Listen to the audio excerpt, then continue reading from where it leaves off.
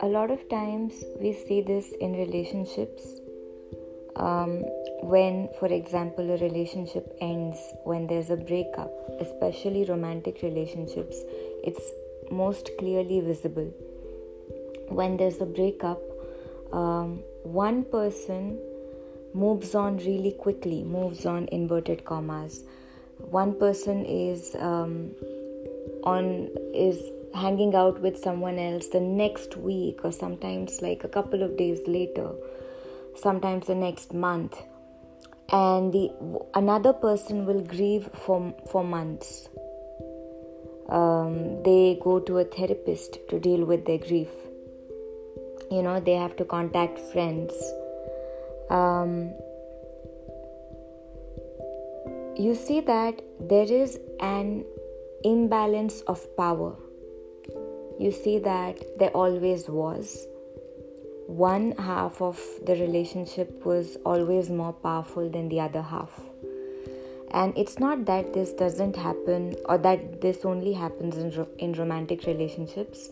Actually, in all relationships everywhere, power is very seldom evenly distributed. All kinds of relationships, friendships, sibling relationships, parent-children relationships, in every single relationship, power is very often more concentrated in one half than it is on the other. Sometimes the difference is not a lot. Sometimes it's like a yo-yo. So depending on the day, depending on the time, one half is more powerful and sometimes the other half. So the power is not fixed. It's uneven, but it's like a game. So it keeps moving. It's not too concentrated. And sometimes there is a very, very clear difference. One half is very clearly more powerful than the other. Now that difference can actually have many implications. The more extreme implication of difference in power in a relationship is abuse. And then on a daily basis, there are several small implications that having less power or more power in a relationship, there are several implications that they have on your daily life that may not be as extreme as obvious physical or mental abuse.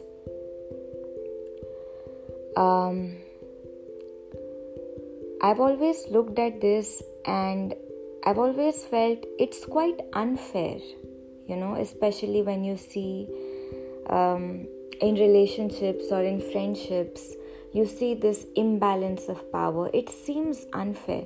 But then you look at other systems on the planet, like everywhere, every single place, power is never evenly distributed. In a forest, in any ecosystem, in a house, democracy is really a very idealistic concept. Even in a democracy, what you have or don't have determines how powerful you are. Every person is not equally powerful. So, yes, power is unevenly distributed. Everybody knows this. In a relationship, actually, nobody says these things. People know it. They are aware of it. Sometimes they see these things happening around, but I have never heard this explicitly said, or I've never read it explicitly, that this is the relationship and this is a power dynamic, one person holds a lot more power than the other, or in a friendship, one person holds a lot more power than the other. Now, if you are that person in a relationship or a friendship who holds more power. And for the moment, we can't talk about, we specifically can talk about only friendships and romantic relationships. Parent-child relationships, they are more complicated. When you are younger, very often parents hold more power, and the power distribution, it evens out as you get older, and in a lot of ways that is something that can't be helped unless the parents themselves they are very conscious of the power they hold. It really can't be helped. But when you're looking at friendships and when you're looking at romantic relationships, there are people of we assume that they are close to each other in terms of age. They are close to each other, assuming close to each other in terms of social agency. Sometimes they are close to each other in every other aspect, but still one person in the context of that relationship becomes weaker and the other becomes stronger. And we always see many examples where the weaker part, they don't have a very outwardly obvious reason to be weak. They sometimes socially they are better off, financially they are better off, but still in the context of that relationship they are weak. Now, if you are that person who is the stronger half of a relationship, you don't need to hear anything. Your life is good. Then it's okay. Things start to become problematic when you are the weaker half of a relationship, or you are the weaker half, or the weaker 1/4, or the weaker 3/4, whatever, of a friendship. Every single relationship or friendship, not every, let's say 98% of relationships and friendships do have a weaker half and a stronger half. Problem occurs when you are that weaker half.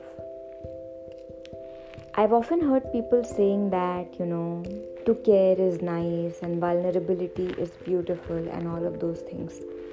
But actually, in reality, it's a very humiliating place to be in life.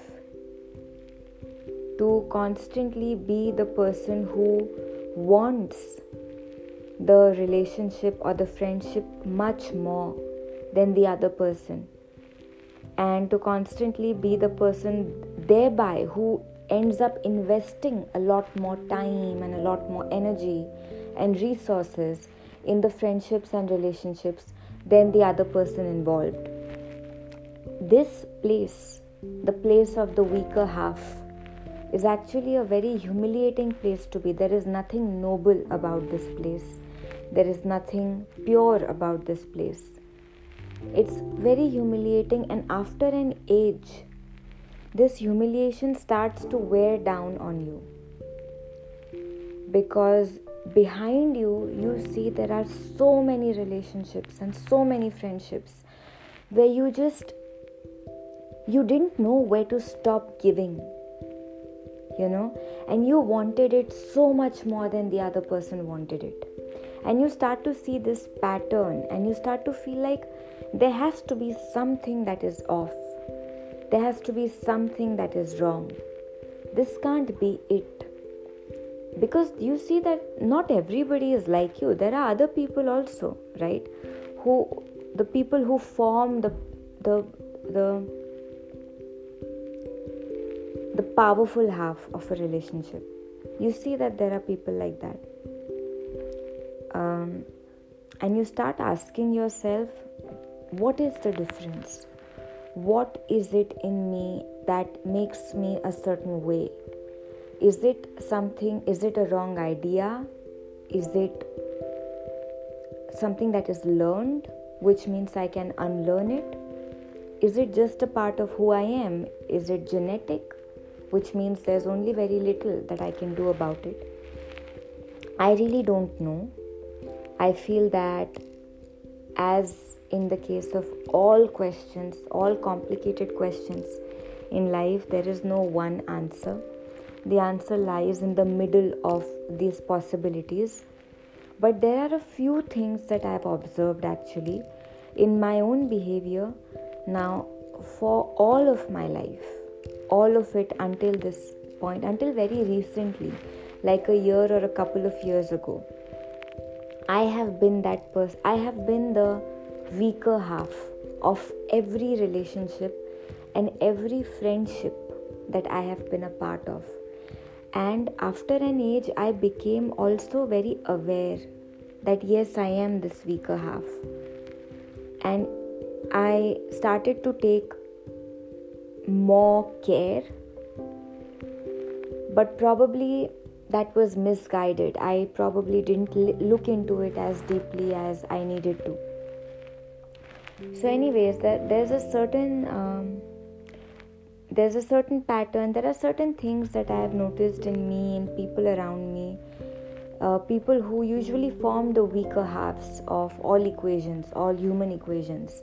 And a lot of times, sometimes that power has to do with tangible financial or social power. In that case, it is very obvious. If I am dependent on my partner for my living situation or for money, or if I am dependent on my friends for a social standing or again money or whatever, I have to be weak, right? And if they are smart about it, if they are not dependent on me and my validation doesn't matter to them.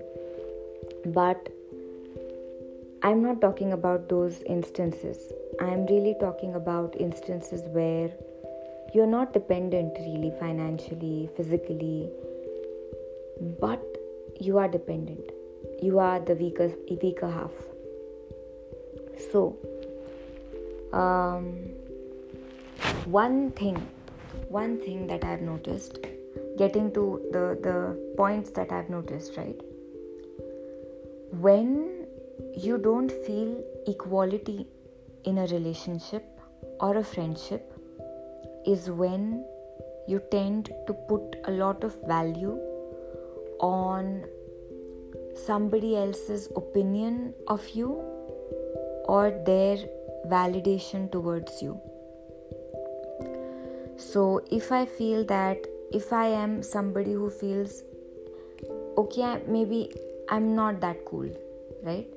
And I am hanging out with people who, in my opinion, they are the cool kids. They have something that I don't have, and that can be really anything. They can make friends more easily than I can, or they are smarter than I am. They are better at a certain sport than I am. They are more athletic than I am. If I'm hanging out with a bunch of people who I think are better than me, I don't feel, or if I'm in a relationship with somebody who, in my opinion, is out of my league,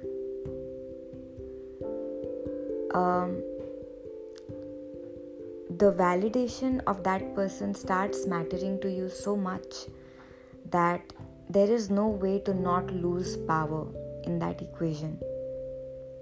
Because in your mind, they are better than you.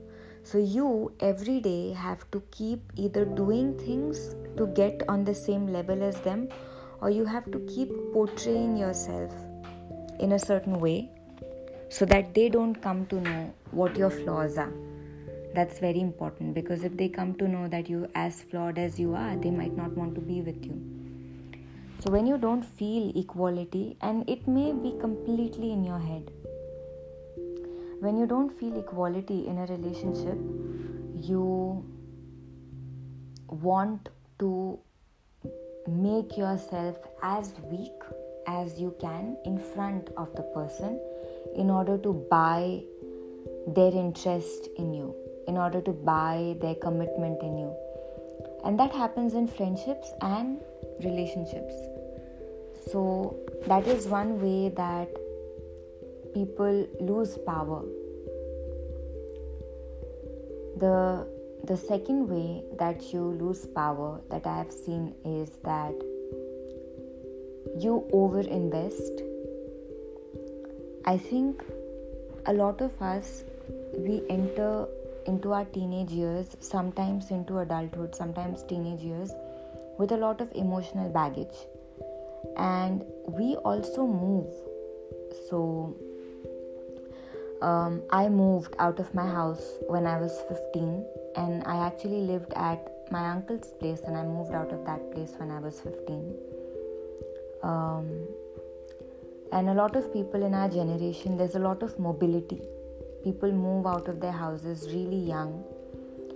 Sometimes, if you have seen certain patterns in your family, or if you are coming from a family which is very dysfunctional, and this happens across the globe, it happens in India, it happens in the US, it happens everywhere. If you're coming from a family that was very dysfunctional, in my case, and there's a similar I think pattern that happens, but it's not the same, it's similar. In my case, what I did was, because I could see that the environment around me was so dysfunctional, in order to escape from that, whatever was disturbing me, I created a fantasy of adulthood where I said to myself, once I'm out of this place, once I get a chance to choose my own relationships, to choose my own friendships, I will make them so, that will be the epitome of health, and that will be the epitome of a perfect, functional, beautiful relationship and friendship. So, whatever it is that I am missing here, or I think that I'm missing here, I start offloading that on my future imaginary theoretical relationships and friendships. Now, by the time I actually come to a point in my life where I have to form those, and this I'm doing on a daily basis, every single day when I experience something traumatic at home, my fantasy becomes stronger. Now, when I have to, by the time I reach the age where I am actually choosing my own friendships, I have left home, I'm actually choosing my own relationships, the fantasy has become so strong that my investment in the fantasy drives my investment in people. So because in my head it has become so necessary now, after everything I've been through, right, I have to have this perfect relationship and the perfect friendships and a perfect community around me to make my life worth it. So you have collected so much baggage that you start over investing in people without the slightest, without even giving a thought as to whether this person as a partner or as a friend is even interested in me that much, or whether they probably deserve that much of investment, or whether they look at this relationship or this friendship the same way. You start over investing because that fantasy has become so strong, and it's almost like a pattern that you're carrying out in every relationship, every friendship, until you are shaken out of that pattern, until you can see it for yourself. And why people overinvest in friendships and relationships, there can be different reasons. There's no one reason, but I know that people do overinvest, and a lot of times the reasons can be more complex. They can be from childhood, they can be from whatever is happening in your own head. Now, when you overinvest, how much trauma a relationship ending will cause you, or a friendship ending will cause you, is directly proportional to how much you have invested in that friendship or that relationship or that imagination that you have in your head.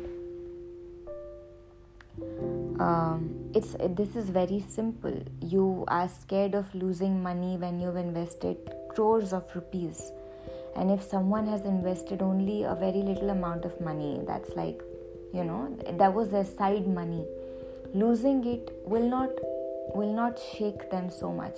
Of course, losing money is never good for anybody, but the effect will be dramatic. The change in what it causes for you will be dramatic. So when you overinvest and this is overinvestment, right? Now, sometimes in friendships or in relationships, there are people who have consistently overinvested for years, for 5, 6, 7, 8, 9, 10 years. After somebody has invested in a relationship for 10 years, overinvested every single day of their life, of course they cannot accept that everything that they have invested is the returns are zero, and they have to start all over again. So then another game starts where you try to hold on to the thing as tightly as possible, knowing that it's not in your best interest. Just because you've just invested so much, you can't simply let it go.